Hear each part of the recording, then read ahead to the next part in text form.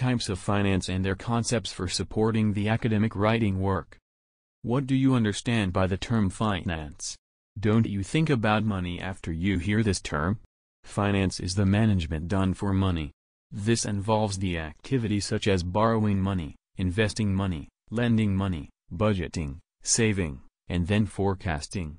All of these activities lead to only one thing, and that is growth and development. No organization in this world does not require money management.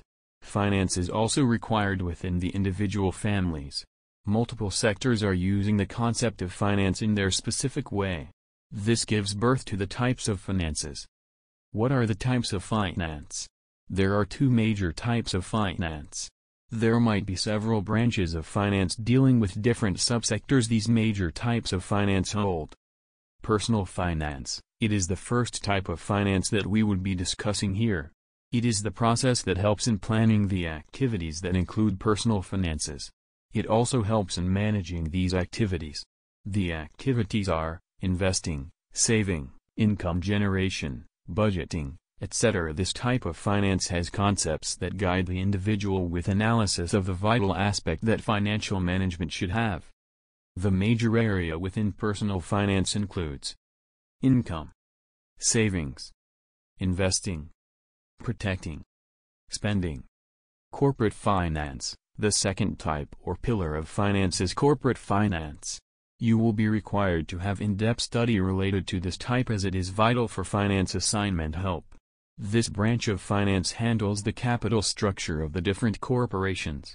It looks after their funding, their other actions, or management related to increasing the company's value.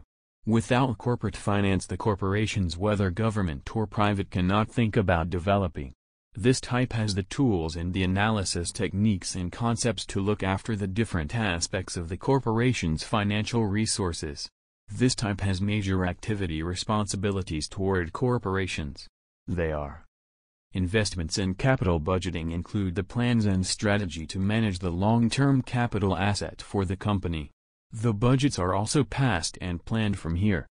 Capital financing, in which the decision, plans, and strategy of equity and debts of the company are being discussed. The third activity is dividend and debt.